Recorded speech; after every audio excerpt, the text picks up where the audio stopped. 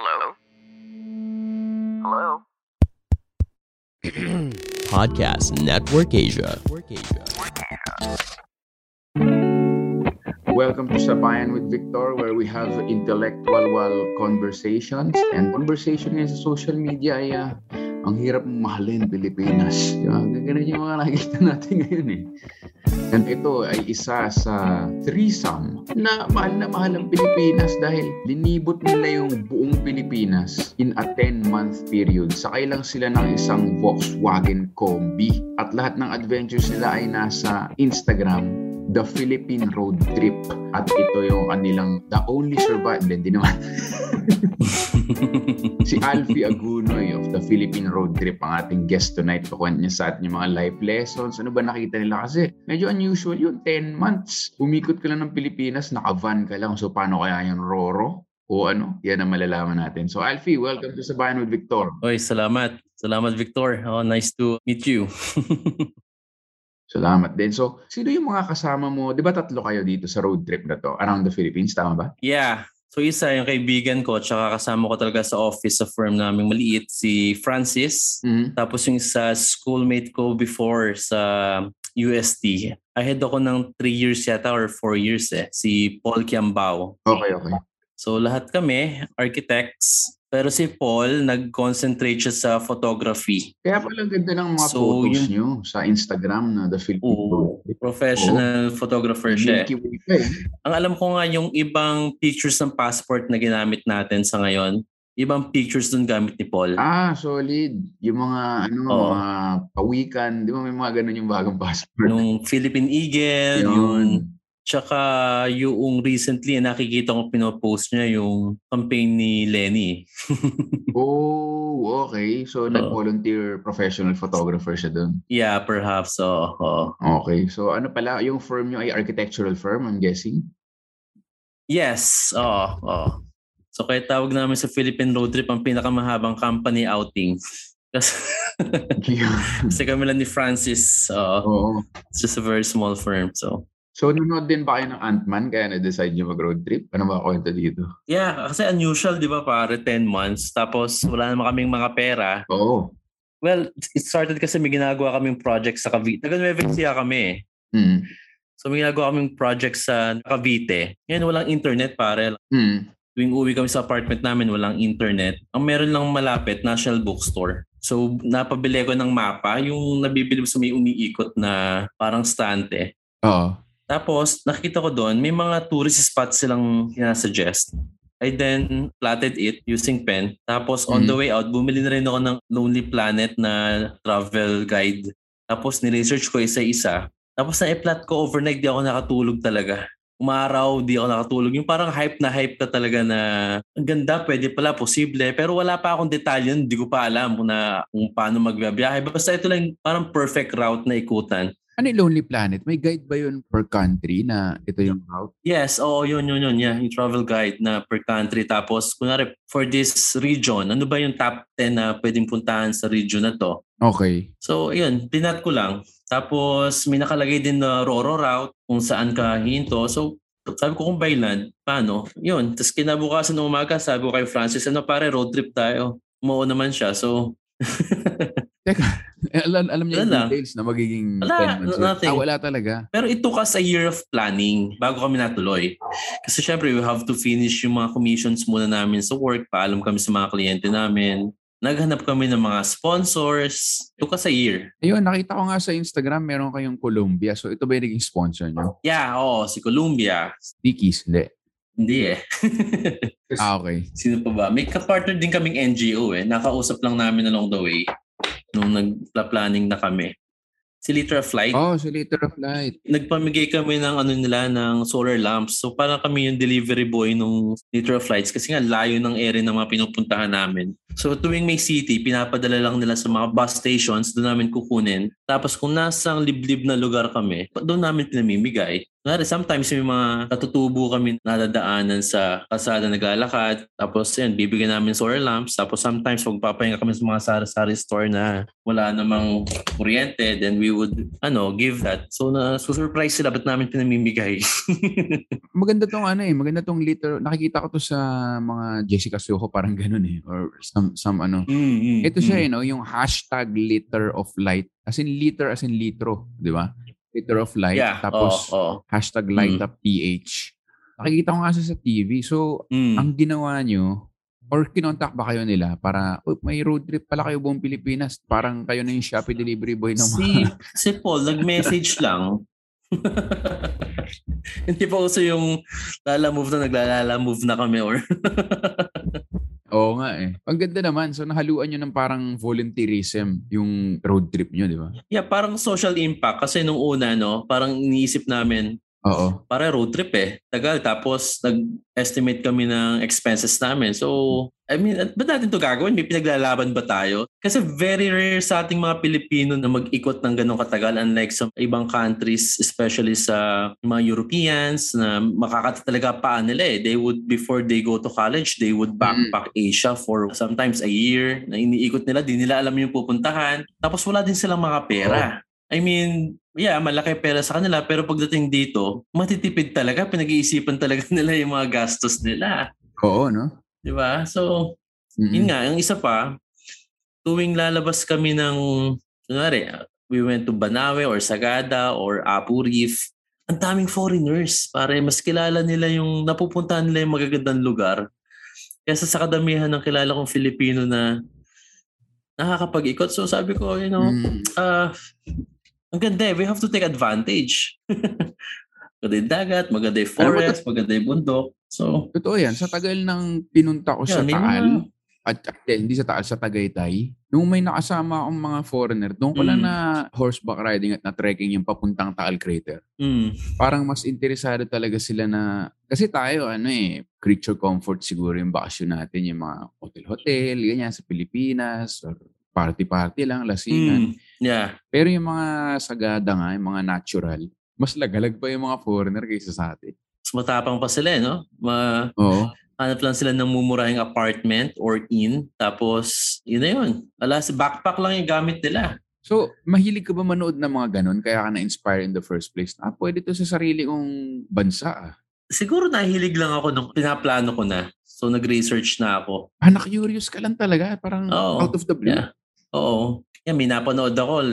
Yung isa, number 1, yung Mongol Rally. So from London to Afghanistan yung biyahe nila by road lang using the smallest possible car. Dire-diretso, walang mekaniko. Sila lang on their own.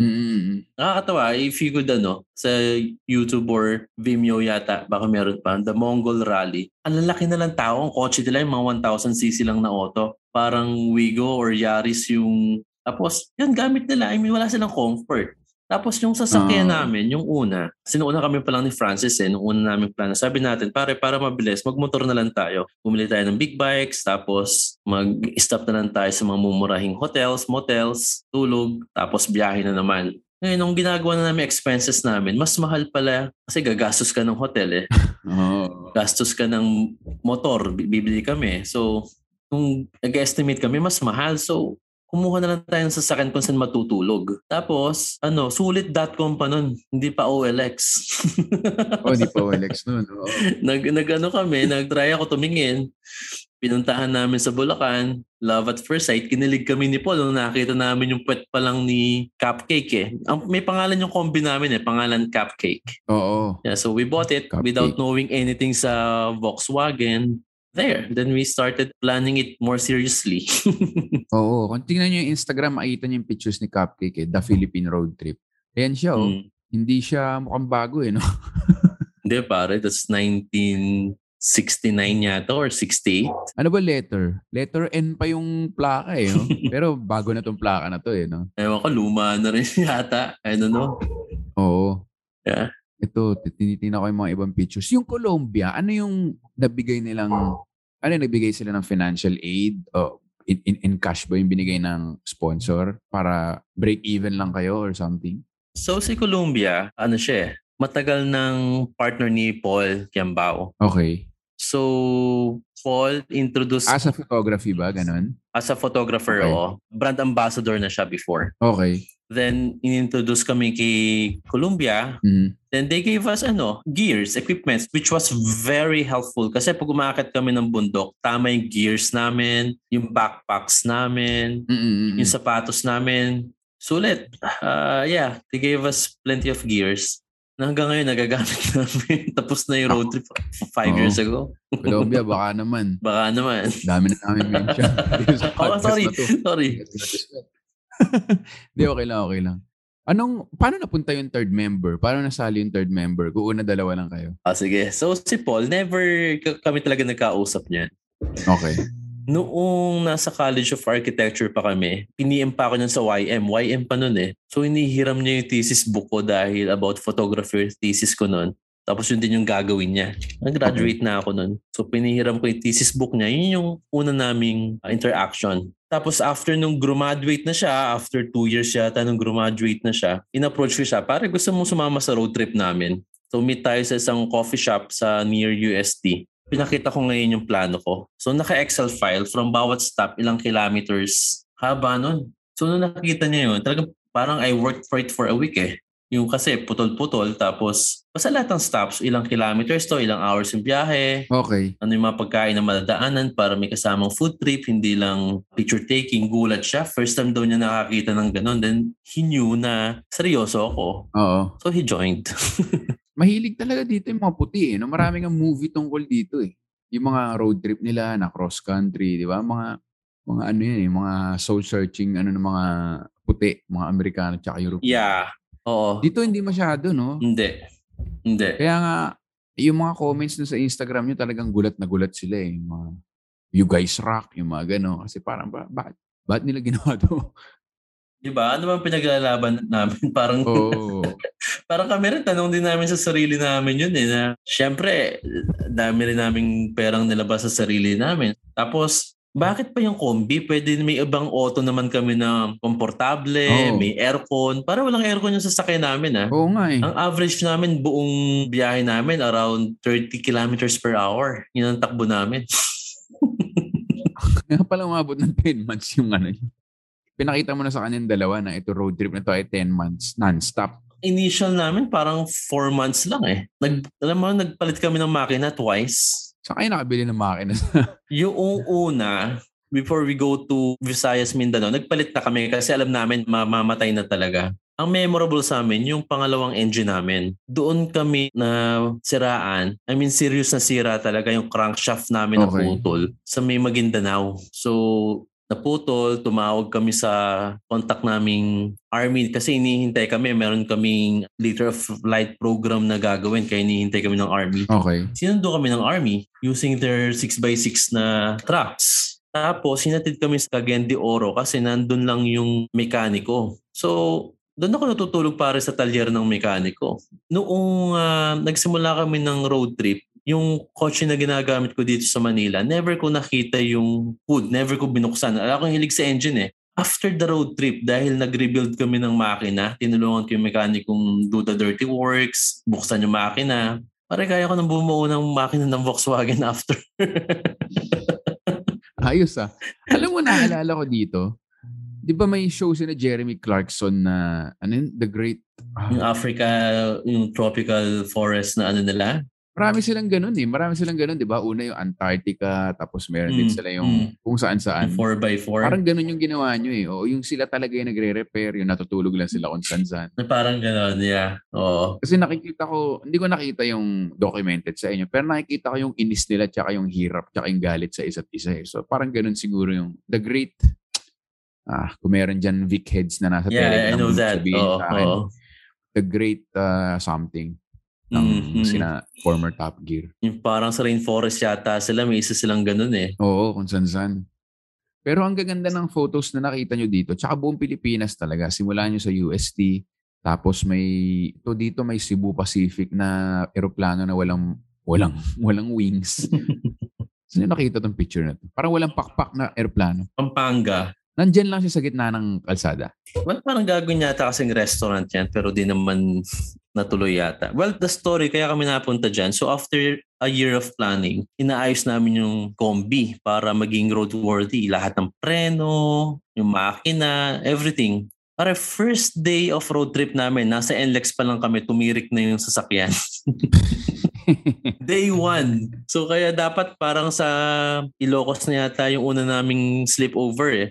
Pero nangyari, nasiraan kagad kami. So, NLEX? Oo, sa NLEX. Sinutulak namin yung NLEX. Buti hindi kayo nawalan ng loob na agad. Ay, yung... Teka, bakit nga ba combi yung binili nyo? Hindi parang Hilux o Tarex? Well, ang pinaglalaban na lang namin, bukod sa masokista kami, siguro. Kung posible ito na gawin sa hindi komportabling sasakyan, what more kapag reliable yung auto mo na maikot? So yun yung pinrove nyo na talagang kung nagawa namin to, dapat ginagawa rin na marami. Yung drive around lang. Hindi naman dapat siguro, pero posible. Yung, Kasi ito na yun vegan. Ganda talaga sa vegan yung old-timey houses doon, yung mga street lamp.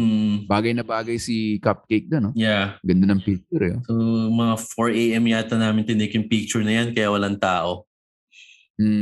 Okay. Mm-hmm. Tapos mga bundok-bundok na. Tapos ito yung nag-skydive din ba kayo? Yeah, sa vegan. Hindi ko alam na may skydiving dun no? I doubt na yung mga listeners alam na may skydiving sa vegan. Kadalasan niya. Parang seasonal lang siya. Seasonal. Kalesat lang ganisa lang kasi pag sinabi mo vegan, di ba? Bagnet. Oo. Pero ito, meron kayong mga bundok, kuweba. Palawan na ba to? Yung underground river? Hindi.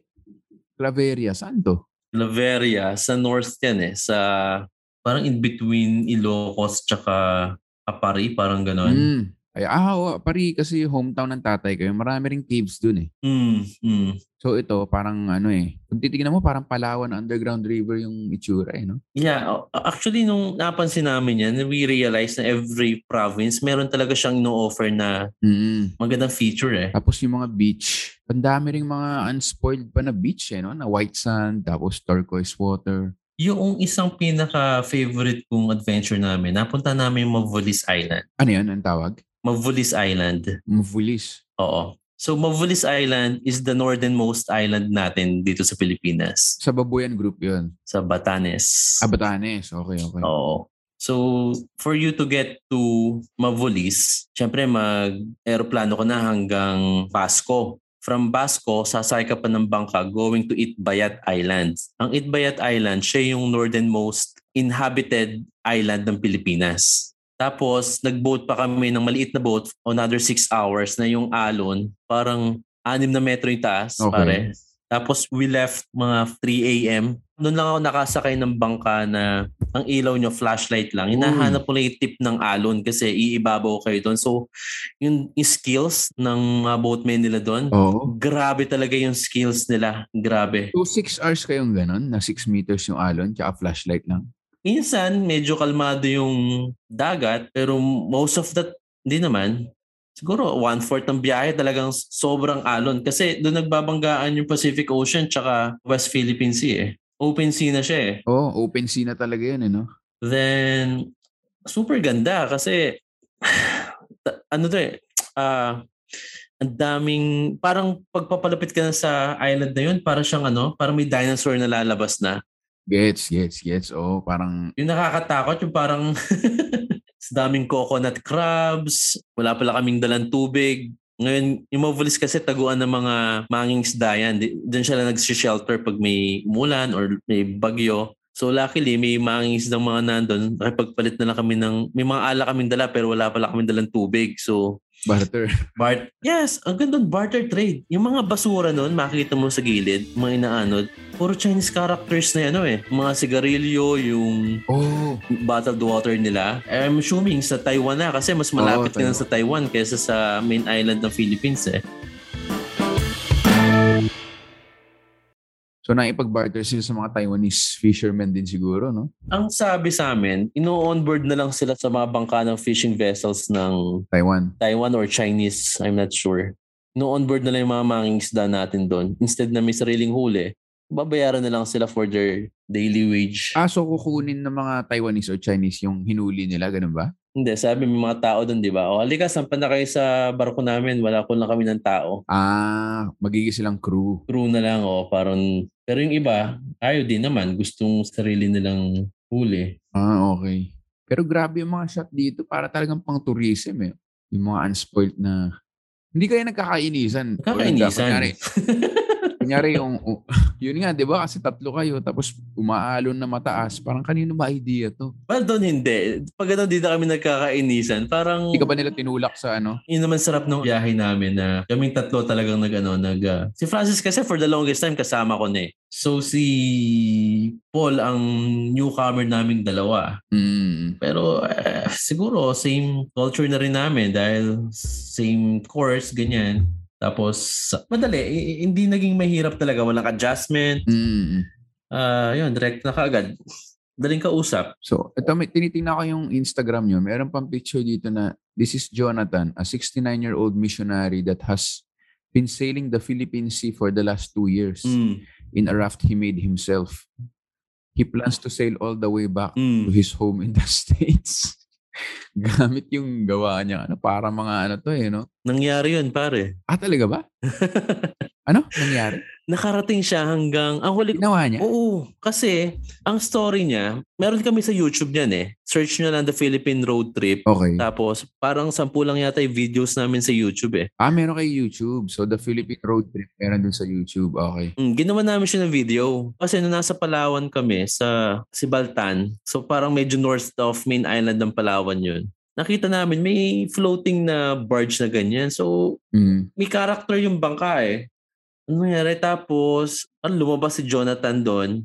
Kinausap namin. Sabi niya, galing siya sa may Puyo yata. Basta sa may gitna ng Palawan. Binagyo siya. Nasira yung raft niya. Doon siya inanod. Tapos, parang he rebuilt his boats for like 6 months bago nakarating ulit dito sa may Sibaltan, Palawan. Mas hardcore to.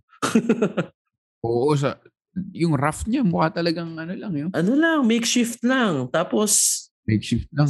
Say lang, missionary siya eh. Missionary adventurer, yun yung pakilala niya sa amin. So walang walang motor yung bangka niya? May motor na maliit. Meron. Oo. Okay.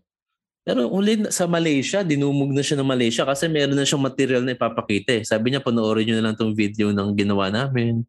Mas naintindihan ka agad ng tao. Kasi nung kami, ina-absorb namin, paano kang nakarating dito sa Pilipinas? Oo. From late. So, ang last na kwento niya, nakauwi na siya ng Amerika? Yes, oo. Gamit yung raft niya? Hindi ko ma-confirm. Kasi parang pabalik-balik na nag-aeroplano na rin siya nun eh. Okay. Oo, pero hanggang Malaysia, nai-rating niya yung raft niya na yan. Ulit lang yun. Marami talagang abenturero sa mundo eh. No? Hindi ako isa doon. Pero interesting din yung mga kwento eh. Sabi niyo dito, marami kayong natutunan na mga... Teka, may mosque na maganda dito. Saan to? Cotabato. Maguindanao yata, Grand Mosque. Laki ng mosque. Akala mo nasa Brunei ka eh. Parang Maguindanao nga. Sabi niyo dito, marami kayong natutunan na life lessons along the way. Siguro naman, 10 months kayo nasa biyahe. Oo. So ano yung mga na-realize niyo about sa sarili niyo or sa bansa, sa ibang tao throughout this 10-month-long road trip? Sa bansa, makikita mo talaga yung very promising talaga sana yung area natin. Vast lands, sobrang daming human resources, tapos very rich. Grabe, kung hindi tourism. Kasi kumpara sa mga Bangkok, sa mga neighboring Asian countries, kukunting-kunti lang talaga yung tourism natin eh. Or even if you use industrial, kung talagang mamanage lang na maganda, parang hindi na dapat naghihirap yung mga tao sa atin. Tapos while we travel, nung pauwi na kami ng Metro Manila, parang nakakalungkot na, no? Parang iisipin mo, ganda-ganda ng areas natin, pero dito natin pinipiling umuwi sa concrete jungle. Nung nasa NLEX ka na, papunta na, makikita mo na yung skyway, makikita mo na yung concrete jungle talaga. O sa bansa, sobrang ganda. We're taking it for granted kung hindi mo pa talaga naikutan. Well, hindi natin masisi kasi sometimes yung mga napuntahan namin, most of it, wala namang facilities talaga to cater sa mga tourists. Learnings sa mga tao, talaga, teka, wala akong maisip. Parang wala akong natutunan. Hindi, okay lang. Kasi sa point mo na dati ko pa naisip na yung simpleng tulay, pare. Kasi archipelago tayo di ba? Bakit kailangan mo pa mag-roro? Di ba? Parang napakasimple niyang idea na bakit nga sa tagal-tagal ng mga roadworks infrastructure, bakit hindi tayo magka-tulay na dikit-dikit? Parang hindi ba ganun ka innovative yung mga Pilipino na Ang isa, yun lagi ko naiisip. well, siguro part of engineering, baka hindi economical na gumawa ka ng tulay kesa iroro mo na lang. Baka dapat kailangan very efficient na lang yung roro na, kunwari yung train, makakasakay sa loob ng roro kung may railroad ka. Yung isa ko palang observation, actually kasi tagal na nito, so nire-refresh ko ngayon yung memory ko. Yung may mga tao na ang ganda-ganda ng dagat nila, ang dami nilang corals, dami nilang Nemo, pero hindi nila nakikita. Di sila nakaka-swim talaga. Wala silang gamit, wala silang equipment na simpleng goggles, hindi nila magamit. So, one time meron kaming nakasama, nasa Limasawa kami, yata, Limasawa Island sa may Cebu. Binigyan namin ng goggles, sinama namin siya, nag-snorkeling kami. Gulat siya, dami-dami palang, a few 100 meters away from their house. Tapos yung iba naman, sobrang nangingisda, hindi marunong lumangoy. Pumapalaot sila pero hindi sila marunong lumangoy. Ito, nakita ko na sa Instagram yung class clowns. Yung mga, si Anemone, tsaka basta mga Nemo sa Limasawa, Southern Leyte. Mga Nemos. Yung mga badyaw yung magagaling mag-sumisid no? Yes. Pero the rest of the Philippines, ako, guilty ako dun kasi yun nga sinasabi sa akin ng mga diver friends ko na, alam mo, ang ganda-ganda ng Pilipinas. Pero na-try ko mag-dive, parang okay na ako sa pictures, kaya na lang yung picture. Pero kung ganito lang na like a few 100 meters, pwede ka naman mag-snorkeling. Parang sayang din na hindi ka nila nakikita. Yeah, oo. Isipin mo, archipelago tayo, pero hindi tayo, nag-diving ba kayo? Hindi naman, snorkeling lang. Nag-dive din kami. Nag-dive din. So may dala kayong... May sponsor din kaming diving okay. So may dala kayong scuba gear kay Cupcake? Hindi naman scuba gear, snorkeling gears lang. Wala na kaming dalang oxygen, wala na kaming dalang ganun. Pero nag-dive kami. Okay. So, anong tawag dito? Skin diving, mga ganun? Sa ginawa namin, well, dala lang na lagi yung gears namin, dala lang namin lagi. So pag may nakita kaming dagat, so we jump and we look around kung anong makikita. So kumpleto yun. Basta pagbaba namin sa isang area, dala namin yung bundok, yung hiking gears namin. Kung nasa malapit kami sa dagat, yung mga pantubig. Oo. Okay. Yun din, I guess, yung advantage na lubang Volkswagen, no? Kahit mamundo kayo or mag-scuba, alam mo hindi siya makakarnap Ano ba, iniiwan na nga lang namin yung kombi namin ng bukas, hindi na nakalock. Andun yung mga camera, yung mga drone. Yung mga tao nagtatake, parang it's too good to be true na walang lock. May nagbabantay siguro sa loob. Yung mga laptop. Pero wala namang nanakaw, Wala. Ang kagandahan, every time na nasisiraan kami, merong mekaniko ng Volkswagen, a few hundreds meters or talyer kaming napupuntahan. Laging ganun. Ay, swerte lang.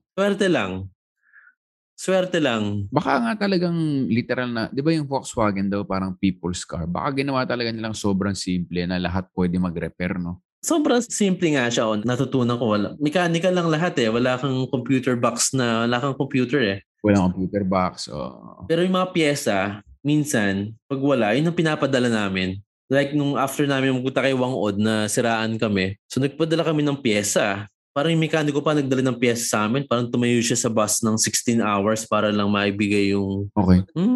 Madaming tao na tumulong din sa amin. Yung mga hindi mo inaasahan na... Iba kasi yung... No, extra mile nilang gagawin. Yung mekaniko namin sa Cagayan de Oro.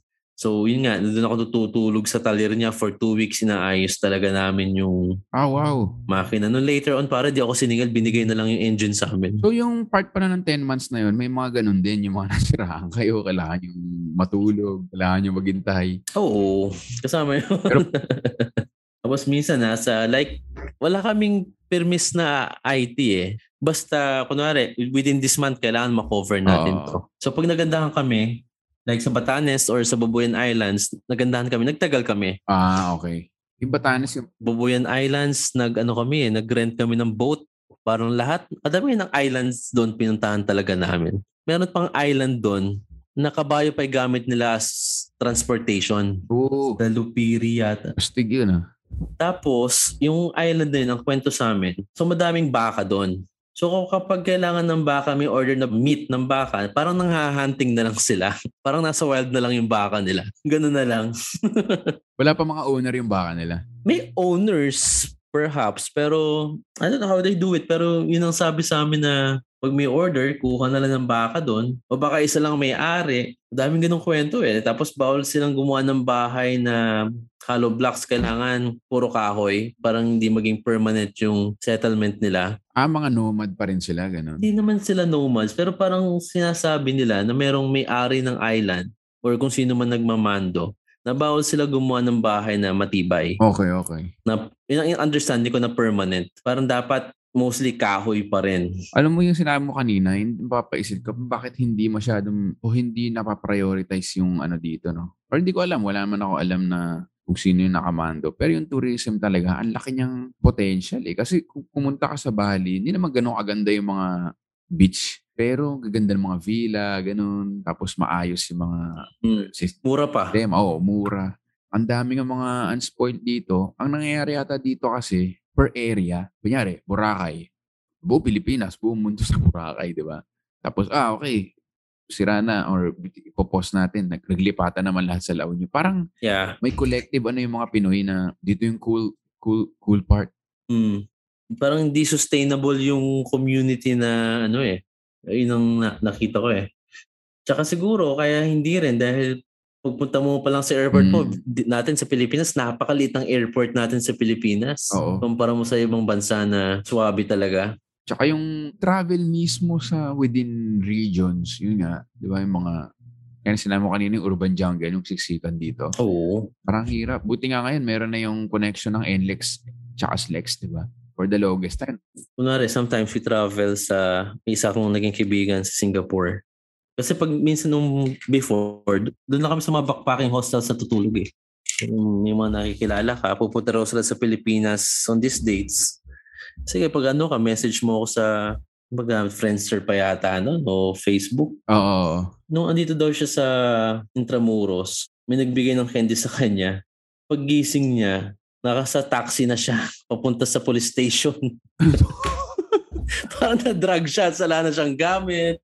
Natatrauma sila, sabi. I don't like it here. Tapos ako naman, tatry kong isalba yung kakunti nating reputasyon. Anong laman ng candy na yun? Anong candy? I don't know. Basta pag kinain daw niya, tapos pagising niya, sa taxi na raw siya papunta police station. Police station, ninakawa na siya. So yun, nililibot ko lang yung mga ganun ko kaibigan kung saan man malapit. So yun, nagugulat sila na may ganung areas na hindi naman naala naman sa mga travel books. Yung mahirap, no? Yung poverty, yung kalaban mo rin talaga na. Wala eh. Kailangan talaga lang kumita kahit kahit candying ka, tapos nakawang ka, parang yun yung, di ba yun yung realization mo sa dami ng potential. Dapat hindi na naghihirap yung mga tao kasi ang daming, kunyari, tourism, gano'n. Yung peace and order. Kumusta naman yun, speaking of peace and order? Kasi alam natin, yung peace and order mga Manileño or mga taga Luzon. Pag Mindanao, magulo na doon. Di ba yun yung nasa media? Gaano kayo natakot at gaano katotoo yung mga yun? Yung mga puro rebelde na, gano'n. Sa Mindanao, hindi naman. Nung una, takot kami dahil parang first time naming mag-drive nung kami-kami lang. Usually, before, pag pupunta ka sa Mindanao, yung major cities lang nila, Davao, Cagayan de Oro, Bukidnon, yun lang napupuntahan mo eh. Nung kami nung una lang, pero kasi we don't know the people, pero nung medyo nagtagal na kami, nag-relax na lang kami. Kaya siguro kami nasiraan kasi yung Volkswagen namin, parang tinakbo namin diretso, 24 hours, walang tigil eh. Dahil lumanga na nga siya, naputol yung niya. Pero kaya niya pa ha? Yeah, oo. Pwede ba sumali sa NASCAR? 24 hours. Pero takbo nyo 30 kilometers per hour. On average. Kasi mahina yung preno namin. So, sa hina ng preno namin, pagbabangga na kami, pwede kami bumaba, tsaka pwede naming pigilin yung Volkswagen combi ng kamay namin. Parang Flintstones na sobrang bagal. So, kasama sa preparation nun, si Francis, would you I believe nag-aral pa siya sa parang TESDA na about sa pagmemekaniko. Talaga? Okay. Yung mga preps namin. Yan pala yung assign. Yeah, so ito binabrowse. Tapos yung combi namin, pag pinatay mo yung makina, di mo alam kung mag-i-start o hindi. Kailangan pa initin, ganun. Parang di na tayo babiyahe ngayon. Parang bukas na tayo eh. Ay mag-start eh. Oh. Yung mga ganong episodes. Ano kayo nagpaalam sa mga may misis ka na nun? Ganun, may girlfriend ka? Ala pa, single pa kami lahat nun. Parang I don't see this happening pag may family ka na. Oo. Tsaka kahit girlfriend or no? Parang road trip lang kami ha. Sige. 10 months nga pa. Ano sabi mo? 10 months nga pa. 10 months supposedly eh. Namimiss mo ba ganun? O parang gusto mo ba, may itch ka ba to do it again? Or inisip mo parang, paano kaya kung sa ibang bansa? O paano kaya kung tuloy namin yung motor naman? Ganun. Nandun siguro dahil may hilig ako sa ganun. So, ang dami. Pwede ka mag-Africa or London to Afghanistan or yung Latin America. Ang dami pwede gawin eh. Patagonia, ganyan. Diba? Chile. Oo. Pero yung may nakausap kami na Latin America, parang hapon, asan ba kami nito? Hapon ata siya, tapos nasa Brazil kami, nakausap ng mga friends ko. As in talagang namamag daw siya sa Latin America, paulit-ulit. Yun talagang rub talaga, yung parang may kutsilyo, bubugbugin siya. Ganun. Hindi ko alam kung mahalas lang siya. Pero yun siguro yung advantage dito kasi nga sobrang rural. Paglabas mo ng Metro Manila, di ba, hindi ka naman na imamag dun eh. Hindi, para mas delikado pa ata sa Metro Manila kaysa sa mga liblib. Totoo, pag nasisiraan kami sa probinsya, lagi may hihinto para tumulong. Dito, nung pauwi na kami, nung nasa may Tagaytay na kami, para kami para manghiram ng gamit, tools, parang kulang kami ng jack, parang ganun. Wala nang humihinto, sabi namin parang nasa Metro Manila na nga tayo. Kwento ko nakikita mo yung isang picture na may bata, parang sa rice terraces. Oo. So this is in Patchay. Okay. Sitio Patchay, Mayaw-Yaw, Ifugao. Binigyan namin sila ng solar lamps. Aside from that, yung parang pamposte na solar lamp. Mm-mm. Sabi nila, first time daw nila sa buong buhay nila, yung mga matatanda nakita nila yung village nila nung gabi na may ilaw. Grabe no, parang unthinkable kasi 21st century na pero hindi mo makalain na sa Pilipinas mismo may mga ganun pa rin kaliblib talaga. Meron. Napaka-sheltered ko talaga no.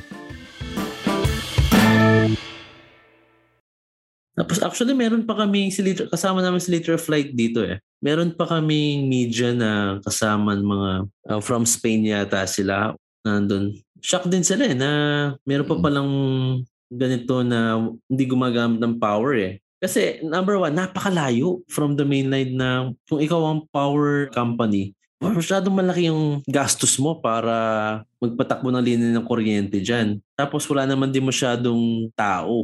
Yung mga tao dito walang magbabayad. Na magbabayad, oo.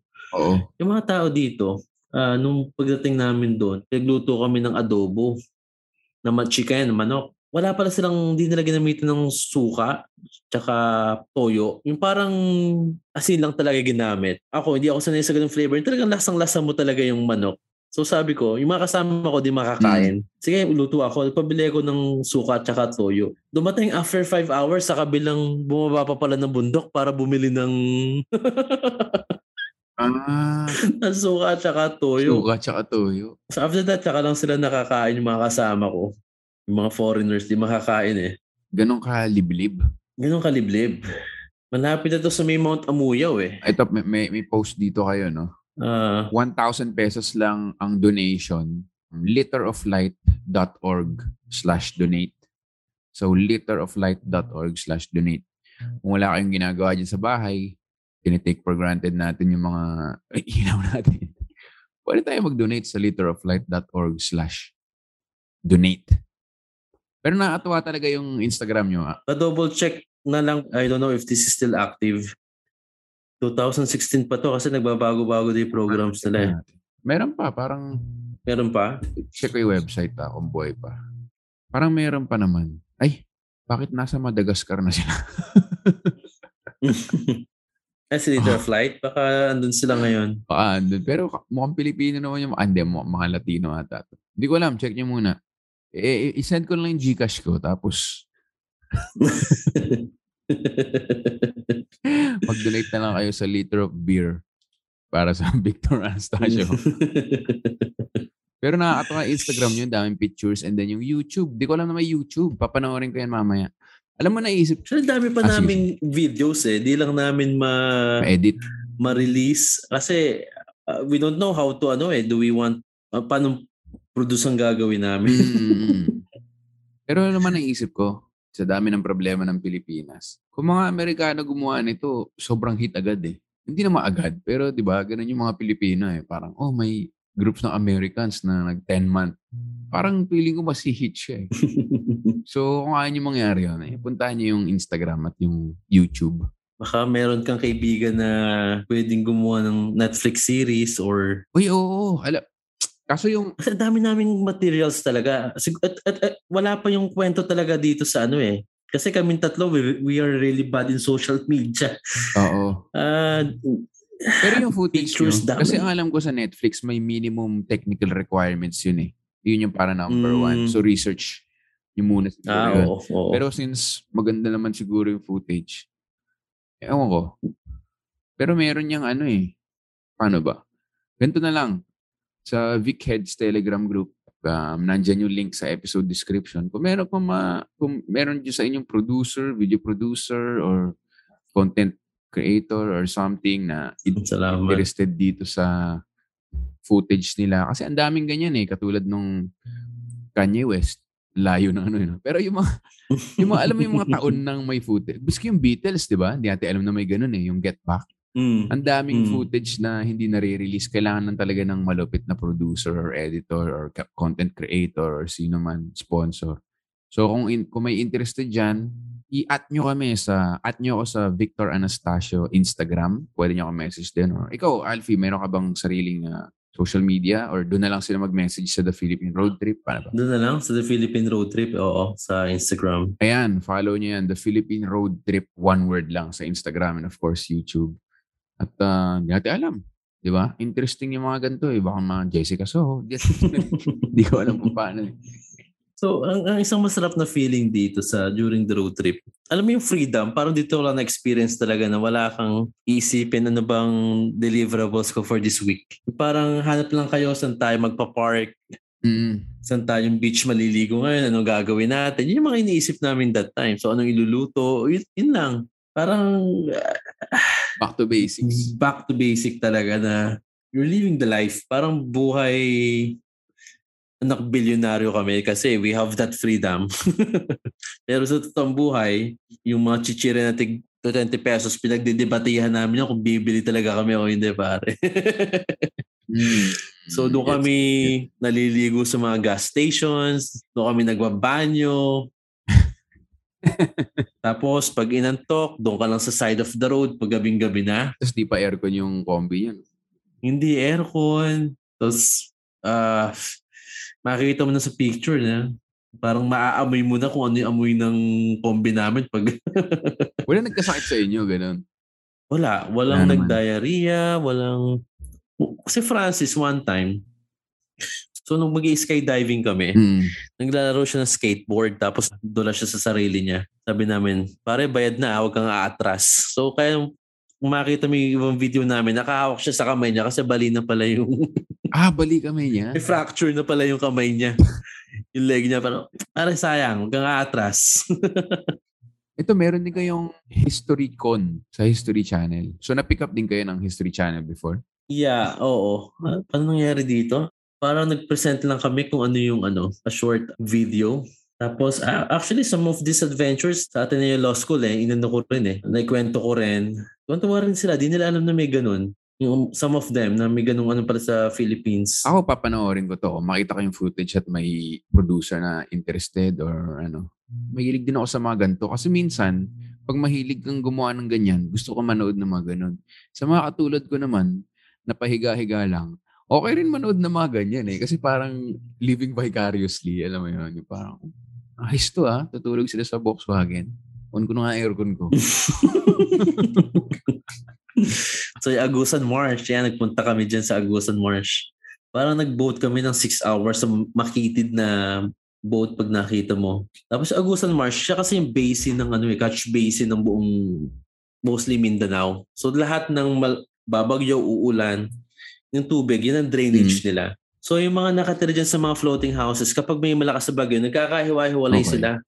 Tsaka lang nila ulit i-rebuild yung community nila kapag wala nang bagyo, wala nang ulan, wala nang current. Parang siguro pag bumabagyo na, pare, sige, see you next month. O ganun sila. Tapos, pag nangingisda sila, kunwari, pag nagutom, lalabas lang nila yung yung fishing rods nila. Mamimingwit lang sila. Kukunin nila yung isda, kung anong isda man mahuli, lalagay lang nila sa part of their balcony or part of their living area. Nandun lang isda. Mamaya ka lulutuing dinner. Okay. Tapos natulog kami dito, tatakutin ka na sa may pintuan, baka may pumasok na buwaya. Kasing laki ng bangka, ganyan. Adventures. Yung Mavolis Island, that's one eh. Nakwento ko na yung pag sa taas ka, kitang-kita mo lahat ng horizon. Pero pag nasa baba ka ng alon, puro tubig lang yung makikita mo. 360 degrees kasi yung alon niya parang kumukulo. Di mo na alam saan nanggagaling yung alon. Oo. Open sea talaga. Open sea. Tapos yung Dinagat Islands, ang ganda. Saan banda yung Dinagat Islands? Sa may Siargao. Siargao, okay. Ayun, dun yung isang lugar na puro foreigner. Pumunta kami sa hostel sa Siargao, tinanong kami, where are you guys from? Parang, teka, bansa ko pa rin to.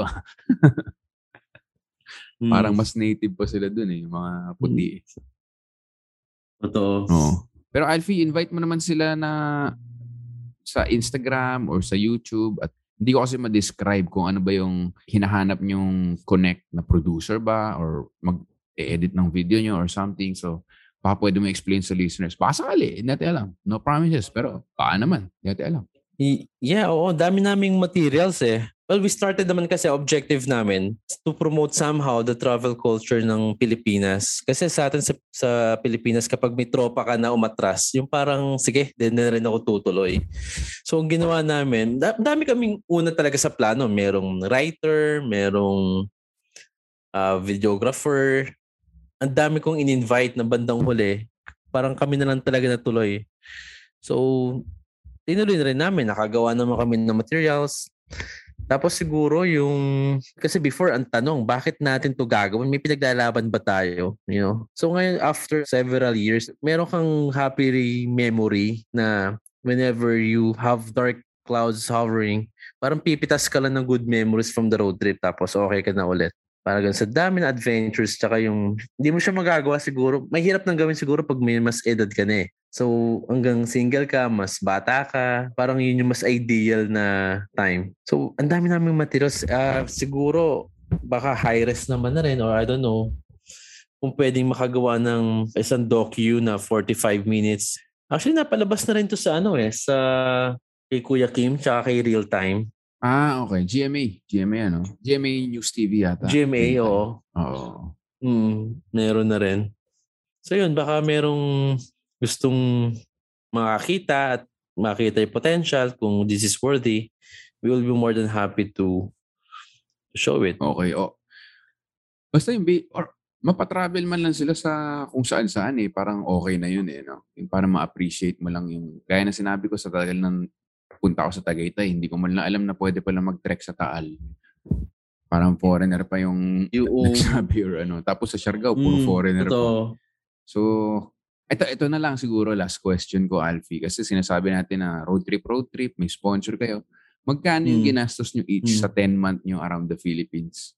Kung na-accounting nyo siya. Na-accounting ko pero I have a vague memory na talaga. Parang kasi sa gas pa lang magkano na eh. Tapos you have to, yung food namin naka-budget parang 40 pesos per per meal. Tapos yung gas namin parang we are running 7 kilometers per liter. So 12,000 times magkano 45 pesos pa lang yata yung gas nun. Hindi ko masabi. Iroro, mga 400, 500,000 siguro. Each? I know, buong biyahe na. Okay. Buong biyahe na. So mga tig 100 plus kayo, tama ba yung math ko? 100, 200 tig 150, ganyan. Oo, ganun. Tapos 10 months na yun. Oo. 10 months yun. Buong If you're willing to sleep sa combi na walang running water. Oo. Pero yun, Alfie, maraming salamat sa Ay, salamat, share Victor. ng kwento mo. At si Alfie nga naman sa mga nakikinig. Parang siya yung nag-message sa akin na parang, may kwento ako, baka pwede sa podcast. So, kung may interesting kwento rin kayo or may gusto rin kayo i-share, bakit ninyo kayo message? Kung nagustuhan nyo itong episode na to, please share. Sharing is caring. At tap or like, follow sa Sabayan with Victor sa Spotify. Ngayon, kung nagustuhan nyo, share, itag nyo si at the Philippine Roadtrip at Victor Anastasio. Yan ang literal na sabayan. Nagsabayan silang tatlo for 10 months around the Philippines. So maraming salamat, Alfie. Okay, thanks, man. Salamat. Alright, salamat. Sana nag-enjoy yung browse nyo yung The Philippine Roadtrip na page. We hope na maka-inspire naman somehow para maikot din nila yung at kahit may country babies ka natin. na, sana makanood ka rin ulit ng stand-up someday kapag may pare kaya ko. ka or something. Of course, may stand-up din ako. Tapos na yung show ko by the time na lumabas to pero hindi ko alam kung magkakaroon ba to ng part 2 yung stand-up comedy ko. Hindi natin alam. So, abangan nyo lang sa aking Instagram. And once again, maraming salamat sa mga nakikinig sa Sabayan with Victor. Peace out. Ingat. Lagi.